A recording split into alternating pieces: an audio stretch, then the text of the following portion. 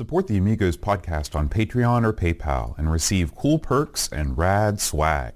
Visit our page at everythingamiga.com/support.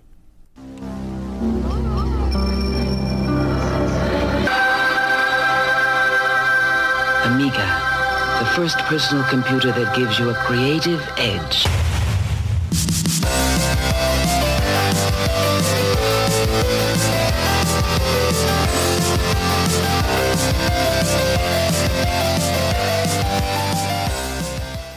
Hi, everybody. Welcome to Amigos. I'm John.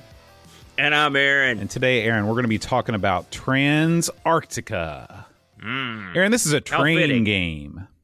Yeah. Have you been on a train before? And okay, let me ask this again. Have you been on a train that was not the train at Cass Scenic Railroad and or Camden Park? Well, I've never been on a Cass train. What? I don't got that kind of jack. You call yourself a West Virginian and you've never been down to Cass Scenic Railroad? Listen, don't call me that. I'm from New Jersey, technically. But, no, I've never had the Cass Scenic Railroad. I don't make Cass Scenic Railroad money. I make Camden Park train money. So you have been on the Camden Park train? Oh, yeah. Yeah. I've been on that the train up to the Hocking Valley train. Don't forget that one. Oh, yeah. Okay. So that's a more real train than I think the Cass Scenic Railroad train. But you've never gone on like a city spanning trip on a train before. You know, I wanted to go on a city spanning trip. I had one planned to go to Houston via Amtrak, but then I had two startling realizations. Realization number one, the train only went to San Antonio, and then it was a 4 or 5 hour bus ride to Houston because America's railroad system is not good. Right. And then two, it would cost me $400 kajillion, and it would have to go to Chicago from here, and then make my way all the way down to San Antonio. I know you don't like Chicago. It's not. That's got nothing to do with it. It's just who goes to San Antonio via Chicago from West Virginia. That's yeah. That's the rail system in this country is insane, and it is. And I had never been on a train before I went overseas, except for Cass. You know, we went on the West Virginia trip in middle school, and Cass was part of that. But it was funny to me the first time that I took a sleeping train. And this was in Thailand. And we got on the train, and then all of a sudden there was a guy, and he's just like, stand up, and he took the seat and he fiddled with it, and boom, it was a bed. And so everybody that was on seats just a moment ago was now laying down in beds, and then he just went to sleep. Pretty wacky. How was the sleeping on a train? Well, it's got to be awesome. It was double decker style. Okay, so you had the bed up top and the bed down low. I'll tell you what you don't want is the bed up top, because the higher up you are, the more you feel the sway of the train, and you feel the suspension. I got no sleep on the way back when I was up top, but down low, it's not too bad. I'd do it again. I thought the train would kind of gently rock you to sleep. Like I said, you would think that, and it does when you're close to the wheels. But when you're up top, it's almost like you're Indiana Jones in The Last Crusade at the beginning. You know, you're rumbling and stumbling through the night. You know, it's funny. I was just talking to Tree earlier. We went to Charleston, South Carolina a few years ago. We went out to Fort Sumter. Right? Yeah. If you haven't been, you should go. It's awesome. You can. I think that they you can steal bricks from Fort Sumter and they don't care. Really? I wouldn't do that. My God. Somebody I know stole a brick from Fort Sumter, and he said they didn't care. It wasn't you. I'm not at liberty to divulge that information. It was you, Bode. Where's the brick at? Is it in your house? I'm calling the feds. They don't care, man. They don't care. Anyways, to get out to Fort Sumter, you have to take a boat, and you're effectively going across like a bay or whatever, you know. But the gentle rocking of the boat, it knocked everyone on the boat out. It was like I was the only one awake. I looked around. It was Tree, the baby, everybody out cold. And then on the way back, same thing. My buddy from work went. It wasn't quite as gentle the day he went, and it threw people around like they owed the boat money. They beat the tar out of these suckers. So I guess I don't know if a train surely isn't that bad, but I can definitely see where being up higher could throw you around a little bit, make you uncomfortable. I'd still like to do it though; it'd be a lot of fun. I'd rather do it in Europe where they know what's going on. Yeah, over here you just get irritated by Amtrak. I think that's a good move. Wait till you get to Europe. All right, Aaron, I'll tell you what we shouldn't wait for anymore, and that's the news from the Amigos Retro Gaming YouTube channel. We've got a bumper crop of sweet action this week, Bode. news on everythingamiga.com, so we're going to skip right over to the video section because we got double here news-wise of sweet action since our last show. So I guess the first thing we should talk about, Boat, it was a happening. Well, before it's a happening, did you want to talk about the okay, yeah, I guess even though these are in a different order. Go forth. Right. I apologize. So it was a happening, as I said. The International Computer Club, the second gathering, if you will, of the International Computer Club. This came in at a slim, trim, 4 hours plus, and it was a pretty interesting 4 hours. We had a lot of fun. I know that guy. We had all sorts of different presentations. We had a good crowd, didn't we, Bo? We drew pretty well this time. We had a great crowd in the chat, and then we had about 12 or 13, over a dozen presenters that were actually, live attendees. Yeah, we had some come and go there as the thing went on. Right, representing all of the countries of the world. I mean, we had them all. I was pleased. There was not too much technical faux pas-ery, but there was a little bit. I was asleep at the wheel for a couple things, but otherwise, it went without a hitch. The internet held up, and I really enjoyed it. I want to once again thank everyone that came out and told their tale there, including all the fellows you see there. Gosh, we had a great crew that came out, and I enjoyed it immensely. So again, my appreciations and. Thanks to everyone that showed up in chat. I'm glad you guys dug it. Maybe one of these days we'll give that another whirl if my heart can take it. I don't know. That might be a while. Speaking of things my heart can't take, I had to work with the Brent on ARG Presents this past Sunday, and this was the Amstrad Mega PC, another great name from Europe, Boat. It's the Mega, and so. This time out, of course, most of you probably are familiar with the Mega PC, but what this thing is, it's basically a 386 that can also play Genesis / Mega Drive games. And so someone suggested that I do a game that actually worked on the Genesis and the Mega Drive, and the PC, and so that's what I picked. I picked a game. Gosh, it's been so long since. It's SOS Sink or Swim. Boat, have you played this? I think this was on the Super Nintendo. You ever heard of this? No, you mentioned. I remember you mentioning that, but I've not played this game. It's actually a pretty decent little puzzler. It's not anything. It's not like what I would call top shelf, but it's sort of middle shelf.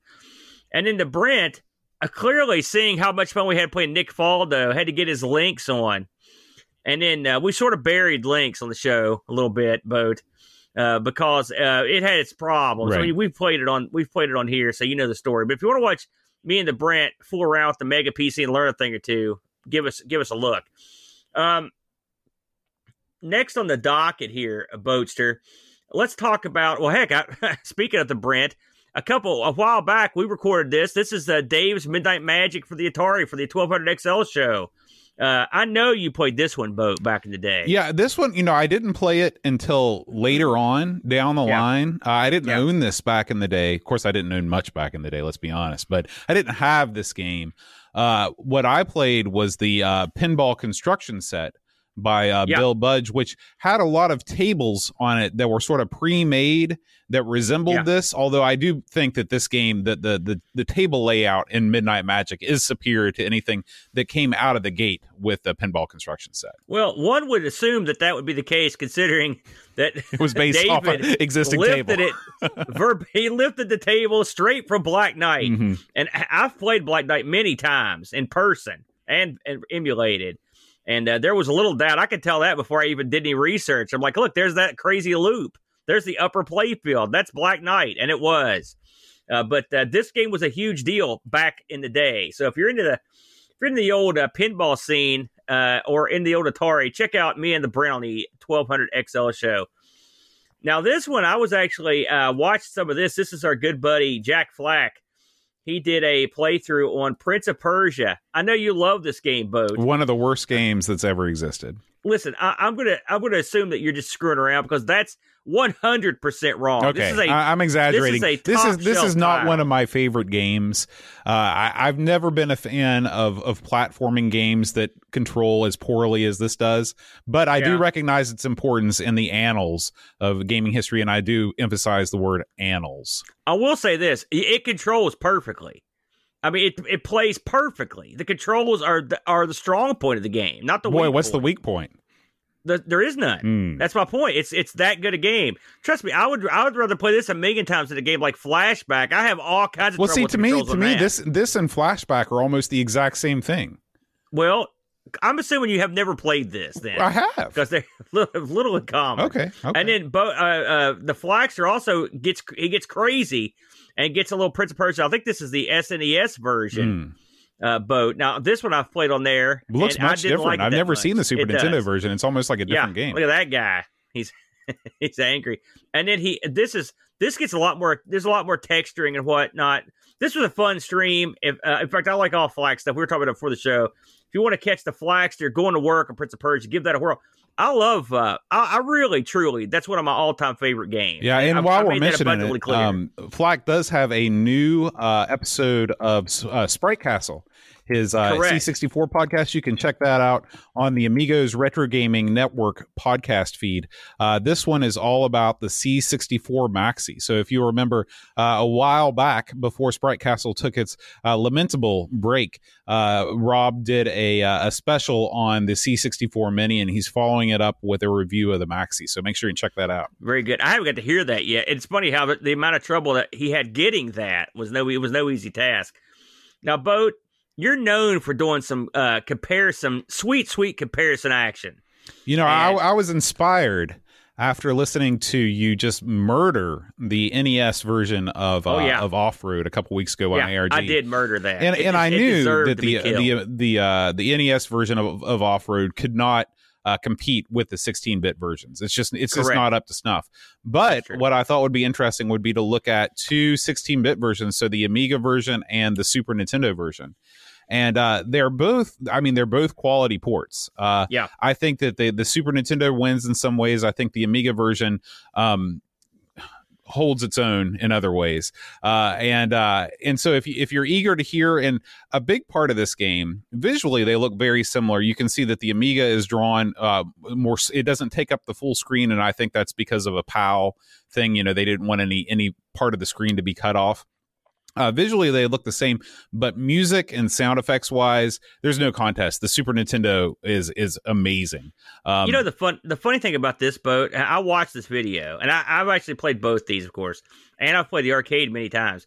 The overall, the Amiga version is very much like the arcade, and the Super Nintendo version is like if they made an enhanced bonus version of the arcade. I mean, it surpasses the arcade. Yeah, I'd agree with that, because I went back and played the arcade version after I did this, just to kind of refresh my mind. And if you're looking for the most accurate arcade port of Super Off-Road, I think the Amiga is the way to go. Yeah. But if you're looking for sort of the best overall Super Off-Road experience, the Super Nintendo is pretty strong. You could almost have called it like super Off-Road. It's like Super Off-Road Deluxe. I mean, right. It really is. And the music is, it's a different sort of music. It's not like the arcade at all. So like I said, this comes down to what you want. If you want something that's exactly like you remember playing, you're going to want the Amiga version. Let's face facts. The Nintendo version, when it comes down to the nuts and bolts, it plays fine. It looks great. It plays perfectly. So you could really play either one of these. But if you want a lot more pizzazz, Super Nintendo version, way to go, in my opinion. I watched it. Good job on that one, but I really enjoyed that bad boy. Tell us about what you've got going on here, but I remember you mentioned that you were going to start doing this. This is what is this, our uncut show from last week? Yeah, so I'm going to start putting these up either, probably on Thursdays every week. And it's because, there's usually some witty, hilarious banter that goes on as we start the stream and experience various technical breakdowns. Is there? We chat with the chat and talk about whatever's on our mind. And I used to cut those out and do, but I was like, why bother? Let's just put the whole thing up. That way, if you want to wait till Thursday and watch the whole shebang from soup to nuts, the whole Amigos experience, you can do it. And so Thursdays going forward, keep an eye out for the Amigos live and uncut version of the show. All the witty banter. All the witty banter. Or lack thereof, depending on what week it is and how witty and bantery we are. Now, Bo, I want you to talk to this last one, because this one just popped on just less than an hour ago. Oh, I see a good game in there. Tell everyone what's going on here with this one, my friend. Okay, so we have a new buddy. He's not actually a new buddy. He's been our buddy for a long, long time. But we have a new addition to the Amigos Retro Gaming Network YouTube channel. This is our buddy Frodo NL, the Gaming Dutchman is what he's known as. He's a big ZX Spectrum fan, although he does enjoy games on multiple platforms, and he regularly streams on Twitch. And we want to share those streams with you guys, and also encourage you to subscribe to him on Twitch. He's a great dude. I love having that that continental perspective. It brings a little class to our show, Aaron, if you know what I'm saying. We need all the class we can get. That's right. Frodo goes through in this stream and plays ZX Spectrum games that were made in this century. So they're all games that were made from the year 2000 onwards, which are all super interesting. He plays through several Mr. Do clones. I believe I saw Drift in there as well. One of the Mr. Do clones is like Mr. Do on the farm, where you're driving a tractor. It's great. Oh my God, we got to try that. Yeah. And so I feel an R. Sinclair coming on. This is also a great way if you're curious about the Mist scene, the Mister scene.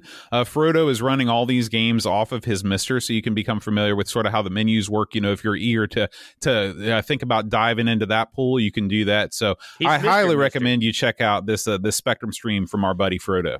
Yeah, I've caught some of Frodo. So first of all, I agree with somebody in the chat. His shirt seems wrong on every conceivable level. It looks like the Commodore logo with the ZX stripes on it. He's really mixed. It's a what if right there. But yeah, Frodo does great stuff. I've caught a couple of streams, and he's always abusing. I will say, everywhere I go, I catch a lot of live streams, and Frodo is like always there. He's like omnipotent. Everywhere I go, Frodo's. So he's the perfect man to be streaming, because he's already on the streams anyway. So it works out great. Yeah. Good to see. I was happy to see that, Boat. That was excellent choice, my friend. I think that's all we've got on video, Boatster. So we can move along if you'd like. All right. Well, let's go ahead and summon the Gamble Train, Aaron. News. Gamble Train. All right, Aaron. We're going to start things off with a non-Amiga news item, but this is one that's near and dear to our hearts because of something that you have in your hot little hands. Let's talk about our friend Kate Fox and her buddy Mackie. Kate Fox has a YouTube channel called Macintosh Librarian, where she produces a series of informative videos that are very well done, complete with special effects, including a fully animated Macintosh Classic 2 known as Mackie. So make sure and check out Kate's channel. That's Macintosh Librarian. Now, Aaron, I do believe that we've received something from Kate. Is that right? Yes, sir. We sure have. Now, we mentioned this on ARG, but I want to bring it up here because it's so cute. And Kate's been a real supporter of ours. And when she started doing her own stuff, I mean, listen, you know what I think about the Mac, Boat. Not a fan, but Kate's winning me over. And I will say, she did every conceivable thing to entertain me with the cuteness of her show. And so Kate was very kind to us, and she sent us some lovely items here. I'm going to put them up here. So a lovely Mackie Christmas card there. Wow. And with wishing everybody a Merry Christmas. She sent me, you, and the Brent one. And then, of course, you've got to send these, and these are just really nice. There's a little Mackie. Isn't that cute? Boat. I love it, man. I love it. Look at the back. It's even got the ports on the back. Wow. I don't know if you can see those. Look at that. Very impressive 3D print here. Yeah, I could hang that on the tree. I love it. I love it. So thank you, Kate. We really appreciate that. And I also want to say that I really do recommend the show. I mean, we've talked about it before in here. It's not like the first time. Whoops, ignore that guy. Get out of here, robot. It's a great show, and you actually learned something. The last episode she put out was about how the Macs got into schools. I never heard the majority of that stuff, and so I was very pleased with it, Boatster. I'm not going to lie to you. I enjoyed it immensely. So very good stuff. Thank you very much, Kate. And we appreciate your nice gift. We really appreciate it. And in a similar vein, we'd like to bring a little attention to another channel that we really enjoy. This is Pixels at Dawn Gaming. He has recently completed a golf play-by-play tournament. This is some sort of a Hot Shots golf tournament, and what he has actually done here is he's taken other streamers like our other buddy Mr. Cola, and he's actually commented on these streams as if he were Jim Nance himself. So pretty cool. I watched some of this the other day. Of course, we got to watch the stupid ad first, but it was the best. And Pixels is the perfect guy to do the commentary on these because he's got the right voice and the right temperament for it, and I really thought it was very amusing. And of course, Cole was in there as a couple other fellas in there. I mean, it was a pretty big tournament in Boatster. Mm-hmm. And Pixels his face is in there doing the commentary. It's real entertaining. Pixels is another great streamer. We talked about this before the show. How many people we know that are streaming on Twitch and they're killing it out there. And Pixels has been streaming for Pixels and I guess Cola too have been streaming forever out there. And good stuff. So definitely check out both their channels on there. Of course, also Frodo and El. We know a ton of people that are doing Twitch channels. So pretty much if you see them mentioned on the show, they've probably got an awesome channel. But this is definitely Pixels kills it here. And of course, we both love golf. Yeah. So it doesn't take much to make us happy as a boat when it comes to golf. The only thing that could have made me happier is if I were invited to play in this tournament. But oh no, shunned do you again. feel like were you kicked to the curb? Always the bridesmaid, Aaron. Always the bridesmaid. Maybe they saw some of your skills on the last golf you attempted. Yeah, that should have made them feel better. I could have helped pad their victory. I didn't. So you're in there as you're a reverse ringer. That's right. Wow. I love it. All right, Aaron, let's move forward now to some Amiga news. We've got a podcast that has recently been released called the Console Shockcast, Aaron. The Console Shockcast. Yeah. Okay. Yeah. I never heard of this one. This is a new one for me too. I guess it's a retro modern gaming chat, and it features our buddies who we know almost everyone involved in this endeavor, the new Amiga Addict magazine. So I believe that what is going on here is that this is an interview with Ravi Abbott, who is the deputy editor. Aaron, have you ever been deputy editor of anything? Would you let me edit your stuff, even in a deputy capacity? No. So he talks about the waning years of Amiga magazines, why Amiga Addict was founded, what the content is, and how you can get a copy. Aaron, Amiga Addict magazines are winging their way to all of the people that purchase them as we speak right now. In fact, Many folks have already received their issue. I can imagine that soon, maybe even this time next week, we will have our copy of Amiga Addict that we've purchased. And so if you want a sort of a behind-the-scenes look at Amiga Addict, you can check out this episode of the Console Shockcast, Aaron. Yeah, I got an early PDF thing, but I don't want to read it. Right. I'm waiting. I want the tangible item in yonder hand so I can get in there and tear into it. I'm looking forward to it, Bert. Yeah. Bert. I'm looking forward to it, Bert. All right, Aaron, we're going to move on to some sadder news now. This is oh man, there was a server breach last week at Lemon Amiga, and the site was down for several days. Everyone assumed the worst, that either the Lemon Amiga URL had been sold or if things have been erased. It's been a tough year for the Lemon crew. There's been stuff going down, and so I guess on December 13th there was a server breach where I guess there were some passwords that might have gotten out. The site went down. So we do encourage you. I would imagine that 99.9% of the audience of this podcast has an account over at Lemon Amiga. So we urge you to go over there, change your password. Don't stop going because Lemon's still great. But we just, in case you haven't been there in a while, this is what has happened. But as of right now, the Lemon Amiga site is back up and running. Everything's fine. Oh, yeah. So we're happy about that. Listen, Lemon has been, I don't want to say without Lemon there'd be no Amigos, but it would have been a much more difficult road to hoe boat without Hall of Light and Lemon. These are Lemon in particular is my go-to site for information about these games. Very first thing. Called together and pulled together by geniuses with the ability to organize and make the stuff presentable. It's a brilliant site. Mm-hmm. We love the people that they've always been super nice to us and supportive. And I don't know why people would screw with their stuff. I know why, because people don't care. Mm-hmm. But Lemon is the go-to site. So I just want to let those guys know, hey, listen, we appreciate you guys. If there's anything you need, get in contact with us. We're more than happy to help you. And we hope that this is something that we don't have to talk about again for a long time to come, Boatster. Absolutely. Absolutely. All right, Aaron, we're going to move on to a happier story now. Everybody likes Discord. And by everybody, I mean me. I like it a lot. I'm on there all the time. Too much, in fact, probably. And if you are a Discord user and you also are an Amiga user, there is photographic proof that you can run Discord on an Amiga 2000. This comes to us from WYSIWYG Santa Jen. And that may be one of those cute Twitter Christmas-only names. Looks like maybe WYSIWYG Protogen is the normal name of this account. I guess there's a combination of software, IRC Junior and something called Bittleby allows you to actually be able to load Discord through your Amiga. Isn't that cool, Aaron? That is wacky. Look at all the gizmos that this guy's got sitting there. And who knows how many gizmos that this runs through. Well, what it says is that he says this is running an A2386SX bridge board. So who knows? Maybe this isn't even running on the Amiga. Maybe this is running on, a real computer. Oh, he's running a bridge board. That's a PC. Right.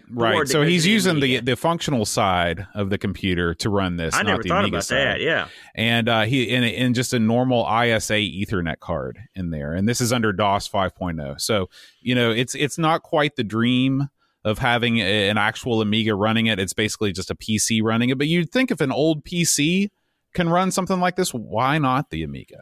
I used to tell the bridge boards were awesome. Yeah. And in fact, the Amiga even had programs that would interpret DOS and let you use it. I remember telling my buddies, I had disk-based, effectively emulators for the Mac and for the PC, and my buddies would come over and be like, "Listen," I would say, "I've got a standing order in my head. I don't ever buy a machine that can be emulated on one floppy disk." And I'd hold it up to them, and that used to piss off the Chud and everybody else. I used to love to say that about the Amiga because I loved it because no one was emulating jack squat back in those days. I always thought the fact that they engineered the Amiga so they could use these bridge boards was awesome. I had an it is sort of awesome, but it is sort of like if the Amiga was really that awesome, why do you need to use a bridge board at all? Well, you didn't. I had stuff for the Amiga that could read PC. They could read PC discs. You could do it all. But having a card would give you a better version of that. Sure, because you're physically inserting chips into the system. At that. Listen, point. Can an Amiga run on a PC with a card? No. So as far as I'm concerned, it's a cool feat. I think it's awesome. Tinmark says that this guy is actually an 18 or 19-year-old kid. So I love it. Yeah, good for him. Nice work, Tinmark. Good investigation there. I approve of this. I didn't realize that you could run Discord on something that old PC-wise. And so that's neat. That's a real neat story, Bo. Good find on that one, my friend. All right. And finally, Aaron, possibly the news of the week. Our buddy, Edu, straight out of Spain. He is from Spain, right? Or is it Portugal? He is. No, Spanish. It's Spain. Okay. It's straight out of Spain. Yeah. He has introduced, as of today, I believe that this was released, a new generation of the Unamiga, the Unamiga Reloaded. Now, Aaron, you're the Unamiga master. Tell us about this board, man. Well, the first time I actually read about this was, I'm going to try to pull it up here for us. That's not it. The first was when it was shared on our Discord, and I didn't know he had a new one that was out already. And this is a little different than the one you've seen before, because this one runs on this one actually has its own little case. You don't put it in a 500. So it's a total standalone unit, and you plug in a PS2 mouse and keyboard to it, right? Correct. And this one has, according to what I read. This one also has the ability to to play some different stuff. I found the website here. I'm going to pull it up here. So what you've got here is this thing will, of course, you've got an FPGA on this, as is the way things go. Look at this lineup of stuff here. You've got your it's got RTG, so retardable graphics. It's got the ZX Next, C64 MSX, Nintendo Super Nintendo. That's new. Amstrad is new, and Atari 800. Those are all new cores that are being supported. Now, I hope it would be great if the thingy I bought will support those new cores. That'd be cool. But we'll have to have some follow up. We'll have to ask around the Discord and get some answers on that for sure. I will say this: if you're looking to pick this up, listen, you've got 35 of these left in stock, and people watching this show. I'm not going to say we're the king dongs of the Amiga. We got a pretty decent listenership, Boatster, and viewership. I suspect when this show gets out there, these will be long gone. Yeah. So if you want to get an Amiga, if you're live listening to this, I would run, not walk, to Yonder Computer and head over to Aaronnet.net and go over and order this now. Now he's got two versions of this bad boy. You got the 1 meg and 2 meg SRAM. What do you recommend, Aaron? Hey, listen, pay the 10 extra euros, Boat, because why not? Right. Listen, if you're dumping if you're in for 165, what are you, cheap? Put the 10 euros in, get the 175. Take this thing to the house. Yeah. Here's a picture of it, Boat, if you're looking to see what it looks like. It's there's the gimmick right there, and he's got different views here. This thing features, of course, joystick ports that work. That's good. A working joystick port is appreciated. I mean, VGA port. Don't hassle me, Boat. You've got your PS2 mouse and keyboard, your stereo out. I assume this also has the 1/8 inch jack out. You've got your micro SD card as well. There it is, 1/8 inch jack. Having had one of these now for the better part of 7 or 8 months, once I got over the initial baloney, it's solid gold money. So now mine is anyway, and I assume this one is too. Listen, most people don't want to trash an old Amiga for one of these. Mm-hmm. This is the way to go. Yeah, I agree. And the price, in all honesty, I think I paid $150, right? And mine didn't come with no case. Mine only done Amiga. Didn't have all these other cores. So this is really quite a sweet bargain, in my opinion. And if you want to get on the I've heard you talk about this, Boat, and other people. Listen, you don't just walk out and get yourself a Mister, plunk down a couple bucks, and you're in. That crap's expensive. Yeah. It's on back order. You have to get these things, and you have to cobble it together, and it's no easy task. So if you want something that does let's say some of what a Mister does, these systems are the one that appeal to you, and you don't want to have a bunch of hassle. Bam, that's your baby right there, Boatster. Absolutely. So we'll make sure, and if you are getting one of these things, leave us a comment in the YouTube comments and let us know, when you receive it or what your thoughts are, because we'd love to hear from you. Tell Edu that the Amigo sent you over. Yeah, man. Yeah. Although I've talked to Edu, he's a real good guy, so good for him. But one last little item of newsery. This is sort of personal news, but I want to mention it because it was so neat. I got a big, huge box in the mail today, Boat, from our good buddy David out there in Arizona. Now, David is known as the 3D printer guru, right? And he has outdone himself here. He sent my boy, the Lukester, a goodie. I'm going to pick it up right here and show it to everybody, all right? Can you see that, Boat?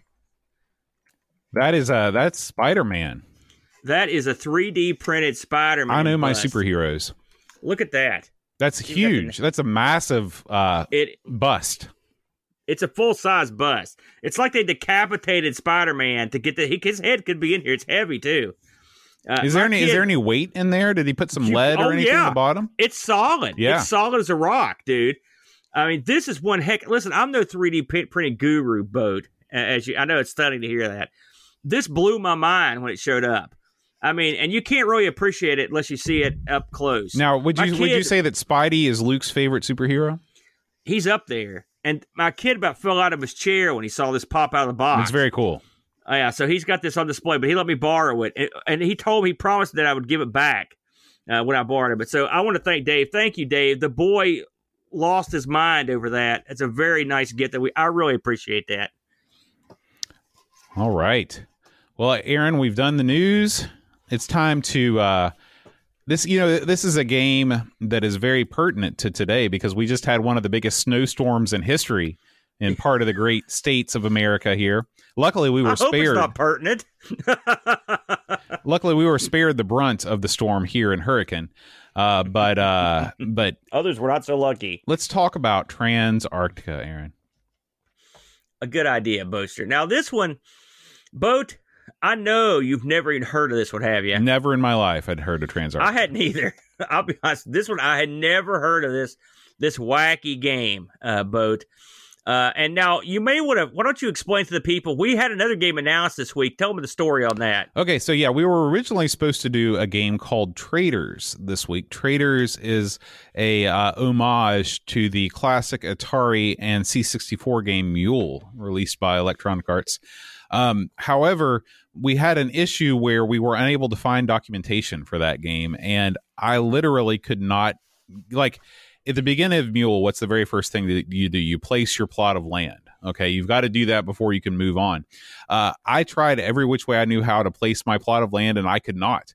And I looked through, we did find some documentation in German, but when I translated it, it didn't make any sense, and it still didn't help with the problem that I was having. So we had to go to Plan B. As you may know, the way that we select each game each week is that we have a committee of people, the game selection committee, that vote on suggestions based on the category. And so Traders won that week, but the second place entry was a game called Transantarctica. And so we had to go with the second place winner this week.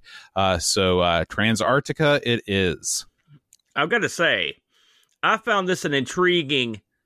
This game is a very unusual game. And I don't know anything about Traders. I'm sure at some point we're going to find the docs for that thing.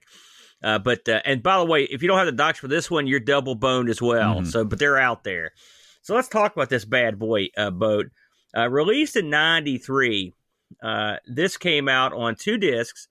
Now, I have an AGA version and an ECS version. Do you remember which one you played? I played the AGA version. I did as well. Although it's funny, Lemon has no listing for an AGA version of this. I found that odd. But the Hall of Light does. But we played the AGA version. I can't imagine, really, having played AGA, I can't imagine what would be different. I really can't. Yeah, I mean, it's not like these graphics in terms blow of the, away. Again, what's the G stand for in AGA? What? Gradient. Oh. Extra gradients on all your grays and blues. But did you see a bunch of gradients? There's a ton of gradients in this game. The coal shoveling screen alone has enough gradients to beat the band. There you go. So I believe this game came from our good friends in France. This is from an outfit called I think it's called Silmar. No, it's oh my gosh. Help me out here, Boat. It's a Silmarils. It's the Tolkien thing. It's the jewels. Listen, I'm not as well read into the Tolkien. I'm sorry, listeners. School. I'm sorry you had to listen to that. Oh, listen, like they don't know. Come on, give me a break. Anyway, this is. I'd love to see you pronounce the books this was based on. No way. I'm out. La Campagna del Glaces, written by a fellow named Georges Jean Ahmad. Ahmad, I think is his name. This was from what I've read, an incredible book series. Very well regarded, but I believe they said it went into like 21 volumes. Wow. Both. This guy was pumping these suckers out. Now, listen, before we get into this game, we've got to go, and I demand this, we've got to get into the backstory of this bad boy, because the backstory of this thing is one of the most wacky backstories. We've read some crazy backstories. I mean, I don't know if it's really that wacky. Well, I mean, listen, and I will say, in terms of modern climate and the way things are now, yes, I can conceive for someone I to be so see this stupid that they can. That's what scares me. It's wacky but the world is pretty wacky right now. So I'm gonna not read verbatim from the manual, but I'm gonna kind of sum this up. Okay. So picture December 20. This is something else that scares me. This happened right around now. Mm-hmm. December 2022, December 24th. Operation, by the way, don't ever name your operation this. Operation Blind goes into effect. Bad name. Big mistake. Bad name. So what is Operation Blind? Well, what's happened is the world's been ravaged by greenhouse gases. You know how that goes. So what would any logical person do, right? Duh. You blow up the world's snow caps. Yeah. You know, the North what and South you do Pole. is you just take some nukes, you That's go what up they to the did. North and the South Pole, and you set them off and see what happens. Yeah. And so they put a couple thermonuclear devices. They blew them up simultaneously at each pole, okay?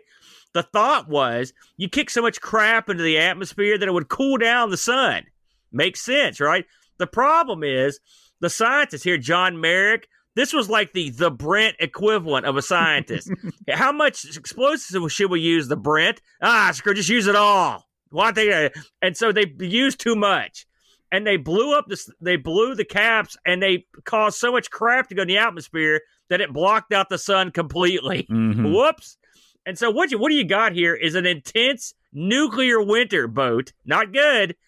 So flash forward to like about 100 years, okay? The world has changed dramatically. No one can live outside, all right? There's no trees. All there is the whole world covered in snow. So, of course, logically, how would you live? Well, first of all, you construct a bunch of giant trains. Correct.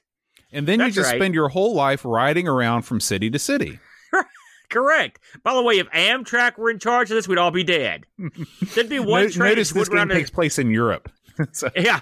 It'd be one train that went around like the one you have around your Christmas tree. That'd be the track. So, in the future, in this train era, what you've got is a big, you've got a huge conglomerate or a huge business that control everything. The sinister and powerful Viking Union. Yeah. Those Vikings, they're getting their vengeance on Randy us. Moss is in charge. Now, here's what I like about the Viking Union, right? They don't actually go and enforce laws and crap at all these little towns that are still around. They're just like, listen, do what we say, or we're just cutting off the track. Right. And so these towns are like, oh, crap, we'll do it. sorry. And so they control the commerce. They control population, everything. So it turns out that you play a guy who has seen the light. The guy you play saw a book that described the sun in great detail. Yeah, he was at the Library of Alexandria, which I guess in this alternate future was not destroyed or lost or whatever. And he opened up an encyclopedia and he saw the entry for the sun. Yeah, it's fully written in the scales docs. Fell from his eyes. Yeah. And so he became what is called in the docs an ambivalent, which is a weird name. I think there was something lost in translation there. I think you're right. And so what he wants to do is basically revert this horrible thing, and he thinks there's a way to go from Project Blind into something that would bring the sun back, basically clear the air. And so what's this guy do? Well, heck, he's got the jack to steal one of the biggest trains, which is the one that you're driving. Mm-hmm. And the name of the train is the Transantarctica. Yeah, that's right. It's the Transantarctica. So that's the basis of the game. The goal of the game is for you to acquire enough power and money and knowledge to basically revert what's happened and bring the sun back to the. It's sort of like you are Fenray chasing the clouds from the sun or whatever. The old, what is that, Norse boat? Am I nothing? You got nothing for me? Okay. Anyway, so what do you do in this game? Well, you drive a train around, like Boat said. So when you drive a train around, what's the number one commodity on Earth, Boat? Coal. That's right. We've been trying to tell you people that for decades in West Virginia. West Virginia is going to reign supreme in this future. That's right. So in this game, your currency is coal. Okay, now there are two types of coal in the game, right? I'm not going to confuse anyone, but all this stuff has to be told for you to understand the game. Right. You've got the lignite and the anthracite. Okay, these are two different types of coal, and one of these is exclusively used to power the train. Okay, that's anthracite. All right, lignite is used to power. You can use it to power a train, but it's also used for currency. Right. So you don't want to accidentally. I don't want to skip ahead of your explanation here, but I'd like to put this in the scene where you're powering the train. Yes. You have two men that are standing with two sacks of coal, one on the left and one on the right. Okay. And the game does not give you any sort of warning about what you should be doing here. Okay. Or labeling. Yeah. If you shovel with the coal on the left side, you are literally burning your money. That is your money. Now, the train will take it, but the train will not operate as efficiently with the money coal as it does just your normal coal. Right. That because the money coal isn't as good for the train as the non-money coal. You're right. If you're watching right now, you'll see what we're talking about there. Yeah. I almost instantly shoveled in all the wrong coal. That's the first thing I did. I was like, I'm going to fire this sucker up. Now, this game starts off with a real basic menu. It lets you pick a skill level. It lets you turn battle mode on or off. It lets you turn music on or off, and it lets you start the game. That's it, right? I think I caught all that boat.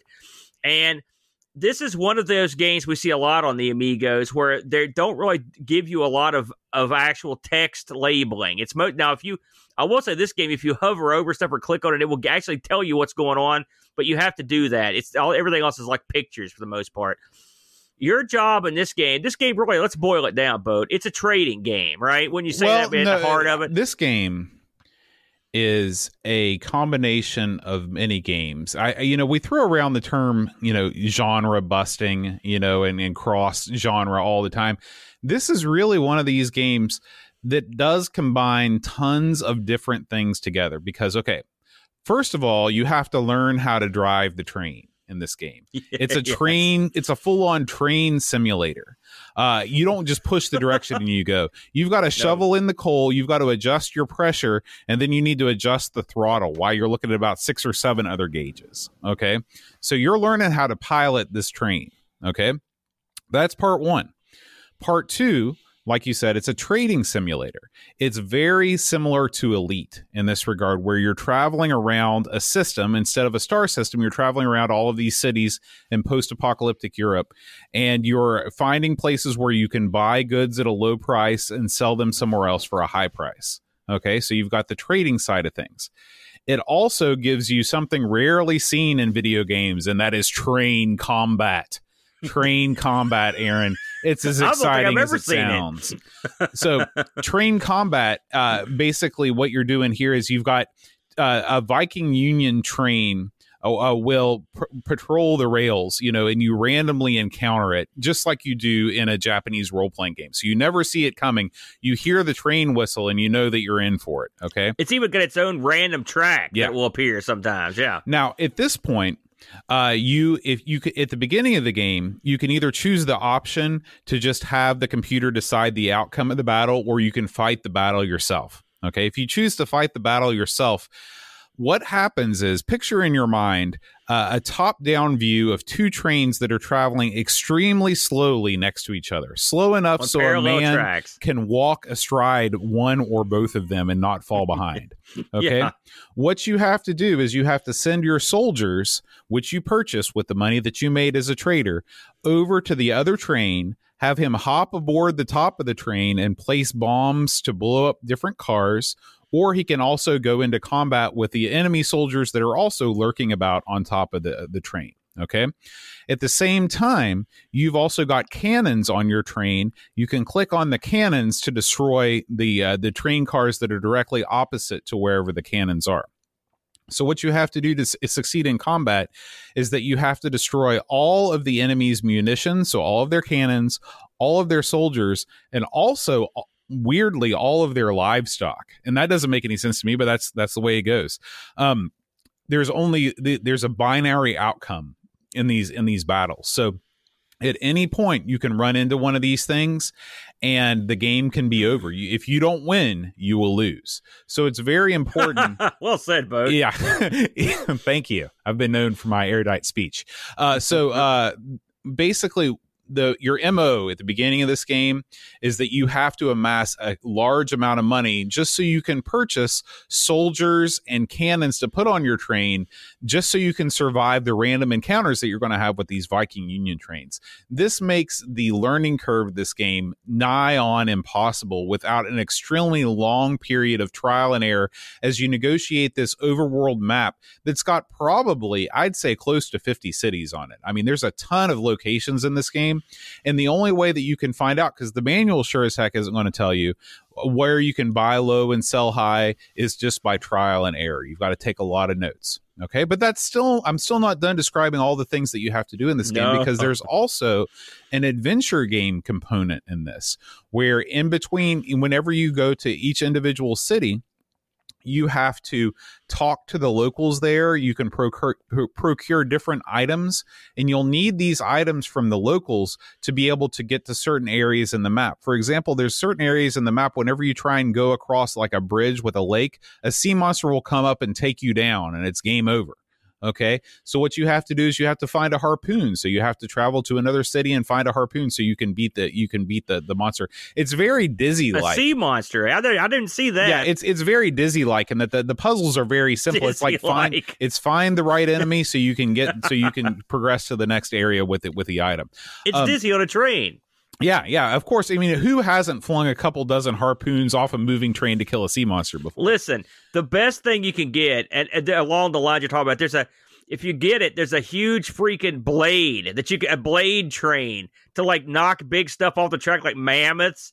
And if you look at the picture of it, it's just this huge dagger that they've stacked on the back of a flat train. Now, I thought to myself, who's going to run into an elephant with this? One thing that we haven't really talked about, well, there's like a million things we haven't really talked about yet, but one of the things is that, okay, you've got you've got a locomotive, right? And so all of your action, whether you're going into your study or you're on the train, you're in the engine room itself. Okay, but you're constantly adding cars to your train. Yeah. So if you can picture the screen in your mind, the top 2/3 of the screen is the overworld map or close-up views of the city that you're in or the interior of the train. At the top of the lower third, you see like an endless line of train cars that you actually have to scroll back and forth with arrows on both sides of the screen. And this represents all the different cars of your train. You can have up to 100 different cars on this train. This is like some sort of endless coal train like we have to wait for all the time in West Virginia. Not anymore. Yeah. And now, where this game really shines graphically is the care that the artists have taken in drawing these different types of trains. This is by far the most beautiful part of the game. It's a very stylized, like 1920s BioShock-ish Art Deco type thing. And they're really, really beautiful trains. And they do all kinds of stuff. Like Aaron said, there's a blade train that you can use to run down mammoths. There's missiles. There's cranes. Mm-hmm. There's trains that can hold mammoths. And livestock. Yeah. There's troop carriers. There's guns. There's all kinds of crazy. Listen, I know this word gets bandied about and thrown around a little bit, but this game is straight up grade A wacky. It's got wacky elements to beat the band. You're out there. I mean, do you have these random encounters with animals? Wolves, the Horda they call them, that will come out. First of all, why are you stopping the train when the wolves show up? Just run these dogs down, brother. But you've got mammoths that will stagger out on the track, like boats that you can have weird stuff happen on the lakes. You'll also come across places where the track's broke, so you've got to get your crane car out. You got to fix that sucker so you can keep going. I mean, it's just you're right. There's genres smashing each other left and right. Yeah. Now, it's also important to realize that this map is loosely based on continental Europe. Okay. So you've got like Russian cities over to the east, and you've got, Western European cities to the west, and approximately the same place. You've got the Mediterranean cities there. And it's helpful to have a knowledge of sort of a regional stereotypes in this and to do things in this game. So where are you going to pick up some soldiers? Berlin, of course. Yeah. Where are you going to get the spies? Well, you better go over to Moscow to get those spies. So and so there is that sort of element too, which is kind of nice because it lets the player feel clever that they figured it out. But you've got to have all of these things. There's a part in the game that I saw as I was watching a playthrough where you actually, and spoiler alert, if you want to play this, turn it off now. You actually send spies to an area where you've heard Chernobyl was, and the spies actually discover Chernobyl, like the ruins of Chernobyl, and you use that material to blow up an area so you can get to the end of the game. The final part of the game is, I guess, you take on the big bad Viking Union mega train. And I guess it's just one of these ultimate monster machines, and you better have a well-stocked train to be able to take it down, and that's the end of the game. We haven't even talked about, there's so much we haven't talked about, but one of the elements of this game, and you touched on it briefly, was spies. You can send spies out to gather information, but the way you get spies, I found particularly wacky. Spies don't have to pay them, but they need their special train car. They've got this decked out car with like a thing on top of it. And if you've got this, then you can get spies. Just same thing, if you could go out and stop your train and hunt mammoths. And you could get mammoths, and mammoths are used. You can use them for attacks or to do work, but you have to have the special car for animals, So you can see how this works. Go out, make money trading, go and get the cars you want. What do you need? Do you need troops? Well, you need a troop car to put the troops in, and you need the troops. So you go get the troop car, then you go, and the same place isn't going to sell you all that stuff. Right. It's sort of like trade wars. It's important to realize that unlike Elite, where you sort of have a chance to be able to fly around a lot and do some trading without the fear of imminent death, the way that these random encounters work, because they are binary, like at any point it can be game over. And so what you've got to do is you've just got to determine your route and just keep on restarting until you get to the point where you can make the shortest route possible with the least chance that you run into an enemy train, amass your fortune, outfit your train, and then you can start playing the game. And the amount of hours that it would take to do that is just this game requires a massive time commitment. And it's not a bad thing. It's just you have to know that going in. The way I did it, Bo, one thing that we haven't mentioned is whenever you're driving along, occasionally you're gonna hear like an alarm go off. And that means that's the random counter alert, right? And I learned this from watching some playthroughs and reading some documentation. The second I heard that alarm, I put the train in reverse. Oh, I didn't realize you could do that. Okay. Oh, yeah. And then you could avoid the alarms. And so if you back up, if you just start backing up and you just keep going in reverse, then you won't hit that random encounter. Correct. Okay. Correct. Now, sometimes if you think you've got the jack, then you could just go ahead and go through the random encounter, but it's random. Sometimes it'll be like, and the thing is, sometimes you need, for example, if you like having mammoths is good, right? Because you need some on your train to do stuff like fight or do stuff like help build train tracks and whatnot, move stuff. So you need to go hunt occasionally to get some. And so you're going to want that random encounter. And you'll see on the map a little mammoth walking by. You can pull the train up and go hunt those suckers and catch them. So sometimes they're good, but often, and something like if you've got a real super tough train with guns and a bunch of troops, you want the enemy trains to come up because you can go pound the crap out of them if you got the jack. I never played a battle myself. I just put it on automatic because I was like, that's one thing I don't have to learn. But I watch the people play it. The battles are goofy. That's probably the weakest part of the game because you have to this little movement box pops up. That's how you move your guy around, and it sucks. Yeah, one thing about this game is it is 100% mouse controlled. Yeah. And that can be a good thing or a bad thing, and where it falters is where, like if you can picture when, like you said, whenever you click on the ground, you see a 6x6 grid pop up with all the different directions and things your guy can do, and it's a lucky thing that these trains are moving so slow, because if they were moving at any rate of speed at all, you would never be able to do anything. The battle would be over before it started. Now I want to get into some of the real intricate parts of the game here, Bode. This game, I mean, if I was listening to us talk, I'd be like, man, this sounds pretty good. All right. But it's not all mammoth hunts and one-on-one train battles. This is your classic series of menus game. You're on the engine menu. You're putting coal in the train menu. You're on the map menu. You're on the menu for the spies. You're on the menu that's in your boudoir. You're moving back and forth. You're on the map again. And then when you're not doing that, you're on the overhead map manipulating train switches, trying to figure out where the heck you're going, trying to figure out what the heck you're doing. What's your plan? And which city am I going to go to?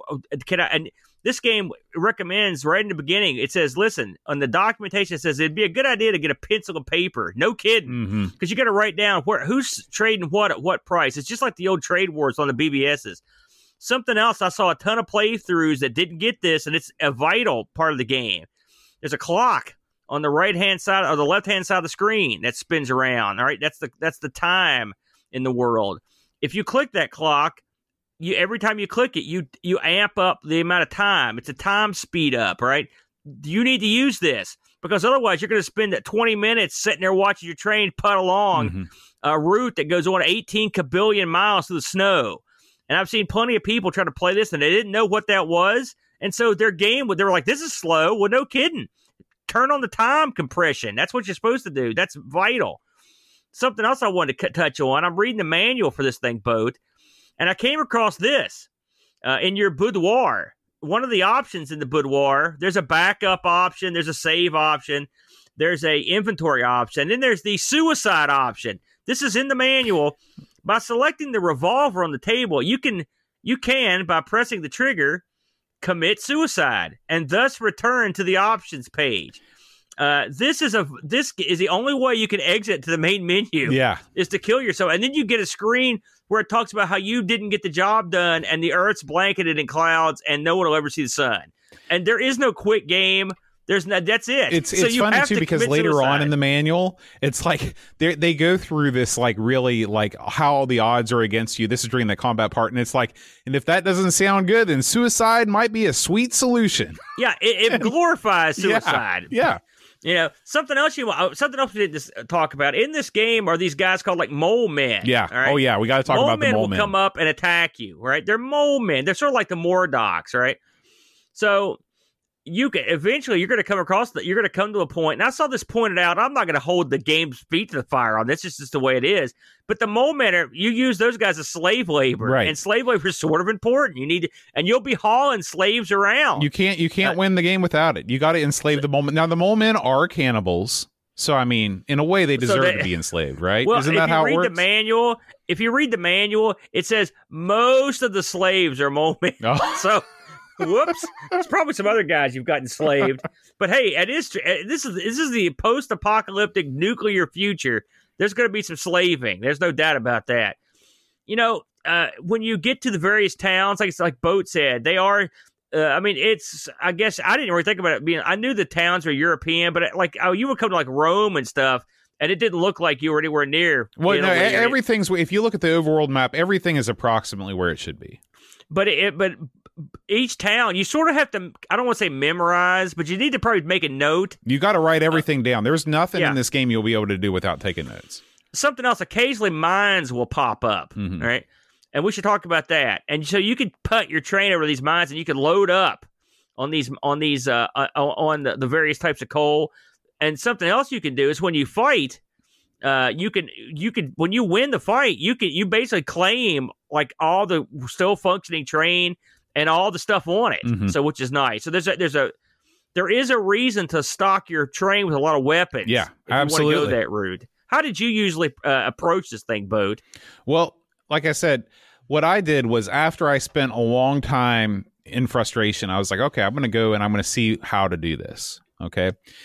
And there is a route that you can take that is like, it's only 2 cities where you go up and to the left and you buy, I can't remember what it is. You buy something. And buy train cars right there. Yeah. And then you go up and then you can sell something you buy in that first city for like 80x the price of what you'd buy it for. Okay. And then that gives you enough money to get going. But the problem is that how am I playing this game in really experiencing this game when I didn't figure that out on my own? It's almost like playing an adventure game and just, once you know the puzzle, where's the game? And that everything about this game is a puzzle. It's all one giant puzzle. This game does not hold your hand in the slightest. It comes from an earlier generation of games like this, which there are many on the computers. We talk all the time about, games that the consoles did better than the computers. Well, this is the type of game that would never, ever, ever exist on a console.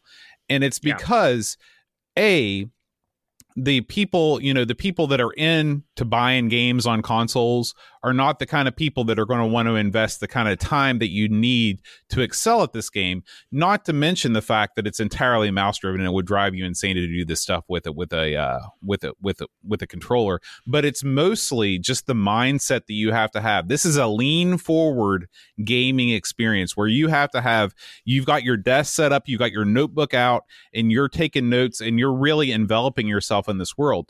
Now, that said, that's, back in the day when people were younger and everybody had more time, that wasn't a bad thing. And I'm sure, like, when you watch the people on YouTube, because I watched several people sort of commentate on this game. Yeah. They didn't play it very long, most of them. Yeah. The people they were in and out. Yeah. They fall into two camps. You've got people that are like, hey, I'm the Let's Play guy. Let's see what this game's about. And of course, they give up after 10 minutes because it's impenetrable. But if you watch a Let's Play of somebody that played this game back in the day to completion, they can wax poetic about all the things that are great in this game, and they can convince you. Because once the game is explained to you, you're like, oh, okay, well, that makes sense. And you almost wish that you could start again without the knowledge that you have and be able to play it. But of course you can't, because as they're explaining things, they're giving away what you need to do. There was one guy in particular that I want to give a shout out to. His name is Evil Teuton Re-Up Archive on YouTube. If you want to watch somebody that knows this game like the back of his hand explain what's going on and sort of take you through the beginning stages, this guy is the one to watch. He's a German guy. I guess he did something like a 30-part playthrough in German. And then he was like, well, now it's time to do it in English. So this guy is all in on Transantarctica.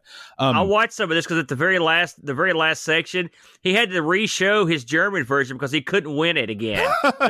So he commentated over it in English. I felt bad for the guy.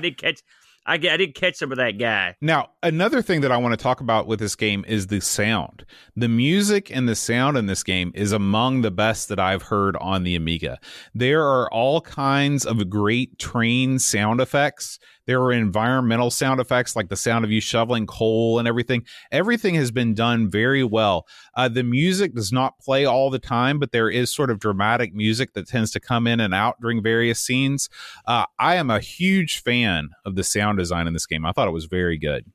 I like the in-game tune, but the opening theme I thought sucked. I'll be honest with you. I didn't spend too much time on the opening theme. I thought the opening theme, they picked, I don't know who put that together, but there's one of the things they picked in their mod, one of the sound effects sucked. It was like, I was like, what is that? It didn't fit. I want to, it's funny. I do my best I hardly ever watch playthrough stuff when I'm doing a game on the show, unless it's like a point and click or something. I try not to.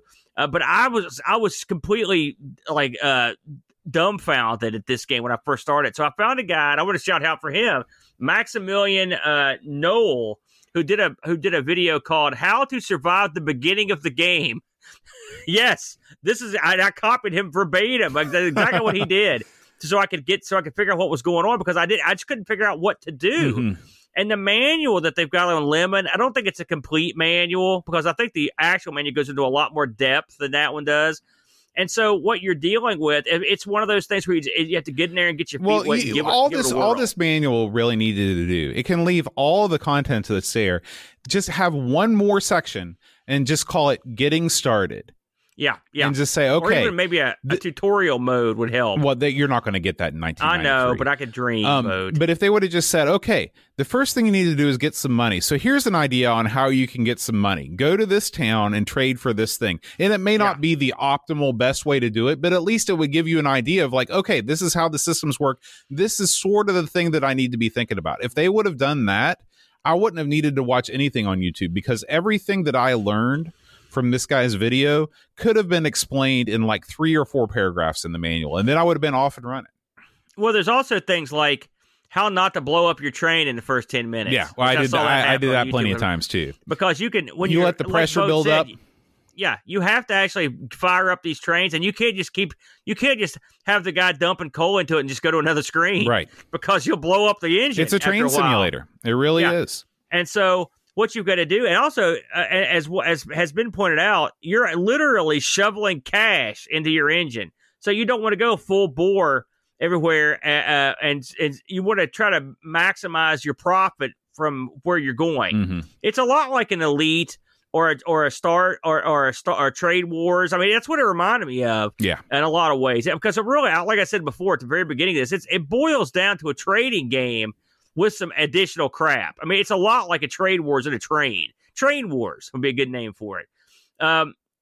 Overall, Boat, this is another one I could see getting a little modern tweak to it. I mean, it's so unusual. I can see this still having some appeal. What do you think? Yeah, when I did some work online, because when you search for this game, you get autocomplete results that say Trans-Arctica Remake.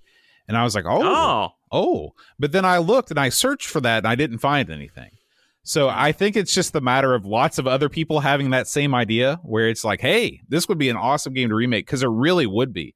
You could do an Elite Dangerous type style with this and really make it cool, because first of all, there's a bunch of people that love trains. Okay. So that's good. Number two, there's a bunch of people that dig post-apocalyptic settings. So that's a win. Okay. So those things combined, you could really do something cool with this game, give it a good, graphical overhaul, simplify some of the menus a little bit. And man, you'd have something on your hands for sure. Yeah. I thought I was going to kill this thing because, as you know, let's all say it together. This sort of game is not my bag. But I enjoyed it maybe because of the goofy background. The goofy background goes a long way with me. And the fact that it's based on a successful book series. I think they've got too many menus. I think it's too hard to do stuff. I'd like to get to the point where you just click somewhere and the train goes there. I really think that what they should have done was giving you more options, just like they did with the combat, where you could just turn off the train part of it. Like it just takes up the time and you just click there. And go. I agree with you. And it's one of these games too where you learn the different systems individually, and then when you feel comfortable, then you can turn that stuff back on and get a richer experience. Yeah. This is one of those games we've covered so many times from this era where you can see why people cling on to it, because people that enjoyed this game devoted themselves to it. They had unlimited time. This was their game for the month or the 2 months. They had the full manual, the docs, the awesome artwork. The box art on this is awesome.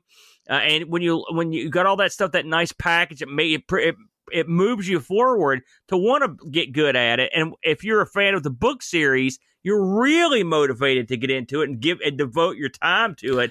And that's the kind of person that would really get into this game. I will say that the box art in this game is some of the coolest box art that I've ever seen. I mean, you've got a guy standing in front of this massive, massive train. This train has got to be like 10 stories tall. It just looks really cool. I don't know if that's actually to scale the trains in this game.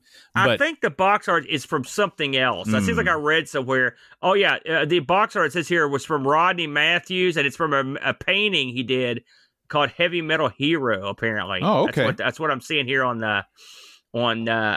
Lemon. So there you go. If you know what that's from, but it's a cool looking. Let me tell you something. If you're going to use some box art, and they've got cool logo. It's a good looking package. In general, I agree with you on that, Boatster. I should mention that I looked up some reviews on this bad boy to see, and I should also mention this. I wanted to say this before I forgot. This game came out on the Amiga. This is a port from the PC VGA version. So here we are. We're getting into that area where now we're getting their ports. All right. And I looked at the PC version of this, by the way, just for I'm guessing you did not. No. And it was the PC version of it was what you would expect. It was actually very similar. The music was similar. It was no great it was not like the Amiga version was crap compared to it. They were very. This guy obviously right off the bat doesn't know what he's doing because he's shoveling his money into the thing. You're like me, Bo, because when I watch anybody play this game, I know also when you're double clicking the guy, making the guy shovel twice as fast. Dumb. I'm like, that's always you're an idiot when you do that. But this game did come from the PC VGA version. I think it's it looks pretty solid to me. Yeah, sure. But here's nice. what I wanted to mention. This also got an ST port, a Mac port. Hey, a Mac port. But here's the real crazy thing. According to Wiki, this got an Atari. It got an Atari ST, but it also had an Atari Falcon release. Oh man! Holy! Keep an eye out for that next time the Falcon comes up on the wheel. Holy! I couldn't believe it. An Atari Falcon. That's awesome. Of this, so kind of neat. Anyway, I looked on the reviews on this thing. Lemon's Crew gives us a 7.41. Again, now not differentiating between the ECS and the AGA version. But I mean, in this type of game, I don't think it really matters, to be completely honest with you.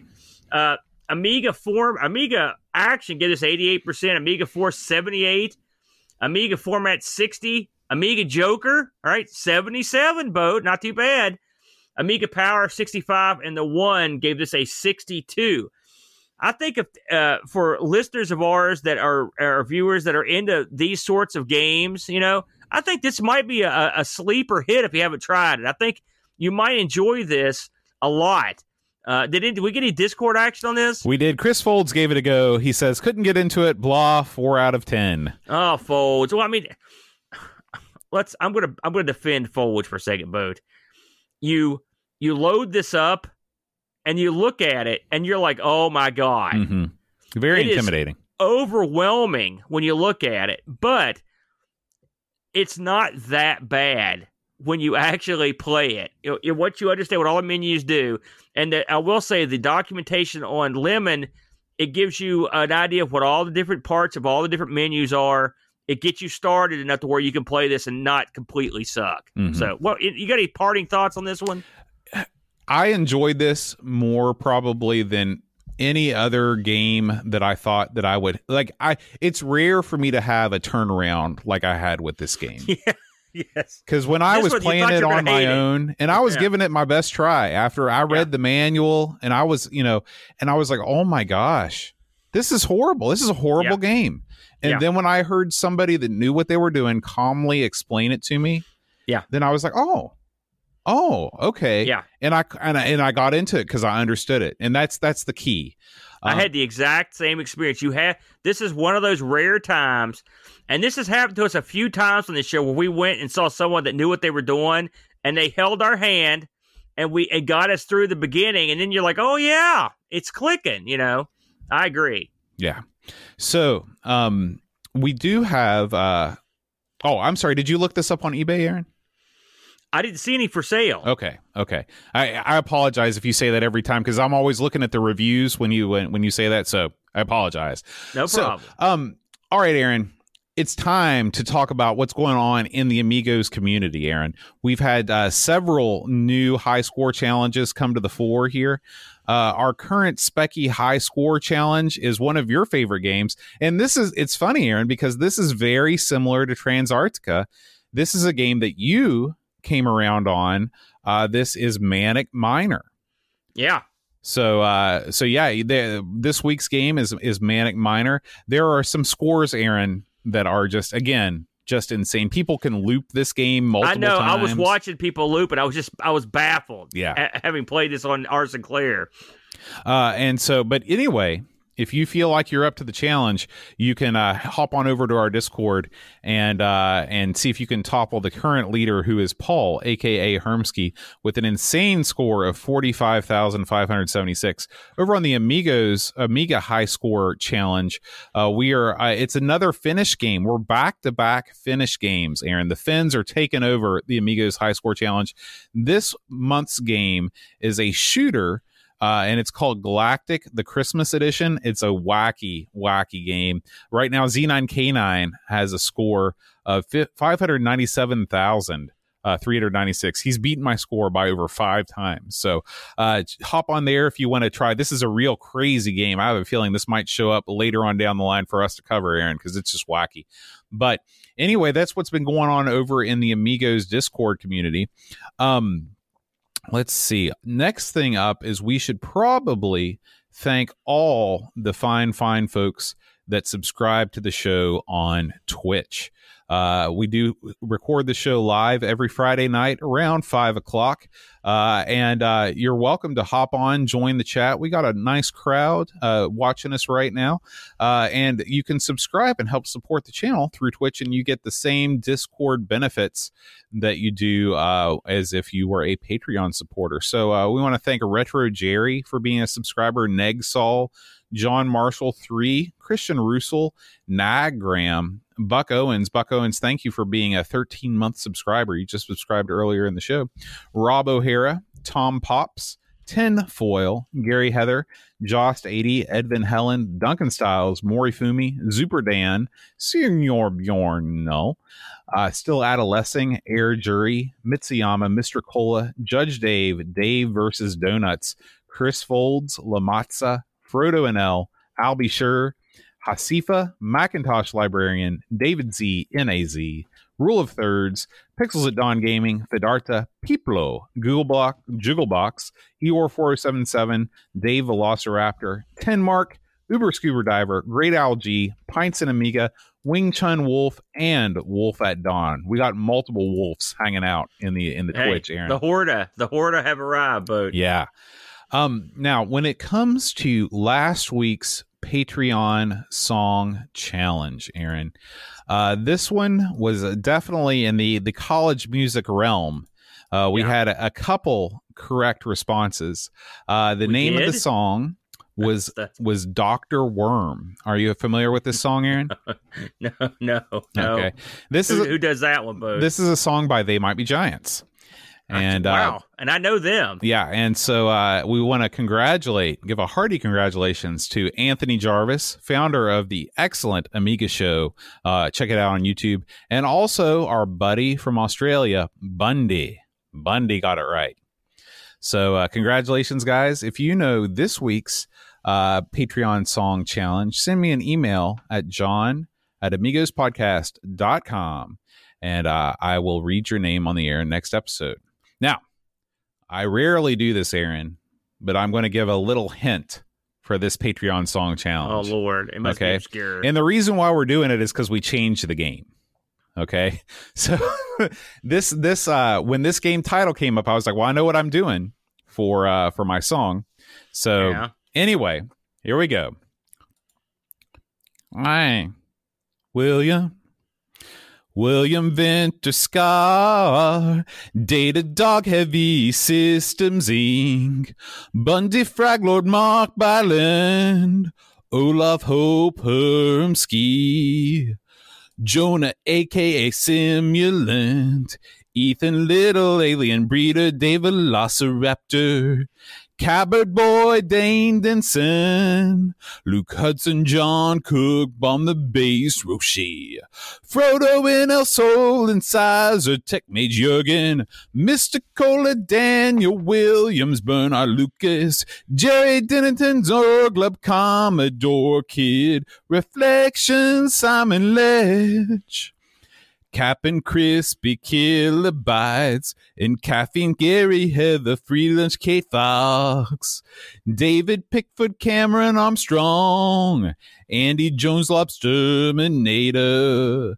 10-Minute Amiga Retrocast, Bernard Quinn RMC, Tim Drew, Simon Rose, Joseph Harrison, Kyle Eder, Rob O'Hara, Matthew Larimore, Andy Craig Shanzo, Bachbit Roland Burke, Andrew Monks, Joe the Zombie, Leaf Kellan, Alden Kebab, Chicote, Levelor, John Marshall, Matthew Perron,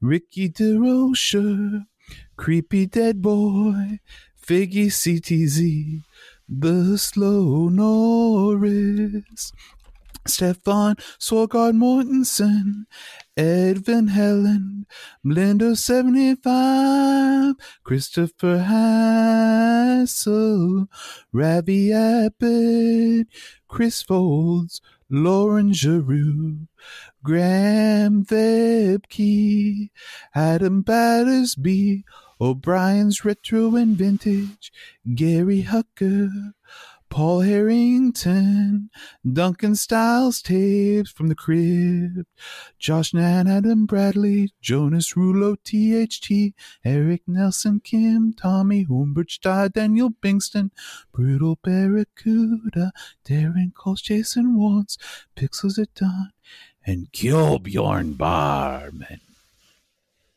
That song sort of petered out there in the middle, Boat. That was my fade. That's what that was? Yeah. Well, that one's for Figgy, by the way. Special shout out to Figgy CTZ. You're shouting that out to somebody. What did Figgy do to you? All right, Aaron. Next week. Big week, but big week. Huge week. A big announcement. Tell the people. Bud. Next week, we are moving our recording date to Wednesday, December 23rd. Why are we doing that? Because next week is Christmas, Aaron. Next week, next Friday, a week from today is Christmas Day. Enjoy the time with your family if you can. That's right. And so we're moving things back a couple days, and we're doing something entirely new with the Amigos Christmas Spectacular. As you know, if you are a longtime viewer of the Amigos, we've done lots of wacky things with the Amigos Christmas Spectacular show, including having like 6 or 8 people down here just sitting around talking. So this week, or this year, we are actually involving all of the hosts on the Amigos Retro Gaming Podcast Network. That's right, Aaron. Flack, host of Sprite Castle, the C64 podcast. He's going to be here. Eric Nelson, Cody, and Sanxion. Tim is going to be representing the Pixel Guide In podcast. Sounds great. And of course, the Brent will be here from ARG Presents. The Grinch is coming? The Grinch is coming. Holy smokes, who invited him? And what we're going to be doing is we're all going to be talking about different ports of the same game. I'm not going to give away what the game is, but this is a game that has enough ports to where 6 different people can talk about it. Yeah. So think about a Christmas-related game. Little quiz for you guys. Think about a Christmas-related game that has many, many, many ports. That's what we're doing next week. Like I said, we're going to start at 6 o'clock, so an hour after this, and we're going to go until we're done. It will be broadcast live on Twitch, and it will go up on Christmas Eve or Christmas Day, depending on when we put it up. Either one of those 2 days, it will be put up on the audios and the YouTubes. But if you want to join us live, we'd love to have you for some Christmas cheer with our Amigos Retro Gaming Christmas Spectacular. And that'll be December 23rd, 6 p.m. Eastern Standard Time. Correct. All right, Aaron. And before we close things down, we want to thank all the fine folks that have joined us live in chat right now on Twitch. Nice crowd this evening. Yes, thank you. We'd like to thank. Oh, and I've clicked the wrong button here. I know it's hard to believe. He's not thanking nobody. The first thing that we need to do is thank our amazing moderators, Duncan Styles and Pixels at Dawn Gaming. Pixels has been working hard. You know, he is also one of the higher ups over at Amiga Addict. He pretty much is. He has pretty much complete editorial control. He decides what gets left on the cutting room floor, if you know what I'm saying. Have you seen his picture in the magazine? He looks like the old cat that ate the canary boat. He does. He's got a very wily look about him as he cradles his 600 lovingly in his arms. He also said he was not naked. Repeat, not naked in the picture. So don't let that deter you. All right. So in the chat, we've got the 10-minute Amiga Retrocast. Doug has joined us. We got Barkbit live from Sweden. Brock 101 is here. Buck Owens, Christian Russell. Commander Root, Dag 2099, David Z, NAZ, Frodo NL, Hermsky is here, Johnny Renegade, L. Curtis B, Mitz Oyama, M. Kelly 0904, Mr. Cola, Ms. Lenity, Nagram is here with us, Olav Hope, Paul Kitching, Picard 2010, R. Typer is here, Real Reffy, Retro Jerry, Rob O'Hara, Saddest Kitty, Super Tech Boy, Tom Toms, Treyguard 82, and Vigoro Pros. Thank you guys so much for joining us for Amigos this evening. Yes, thank you very much, fellas. All right, Aaron, that's going to do it for this week's episode. Stay tuned. Watch us next week. Oh, Aaron, you doing any streaming this evening? I think I'm going to not stream tonight, but I'm going to pick it up at the beginning of the new year, my friend. Okay, man. Okay, sounds good. All right, guys, we will see you next Wednesday, December 23rd, for our Amigos Retro Gaming Christmas Spectacular. Until then, adios. Adios.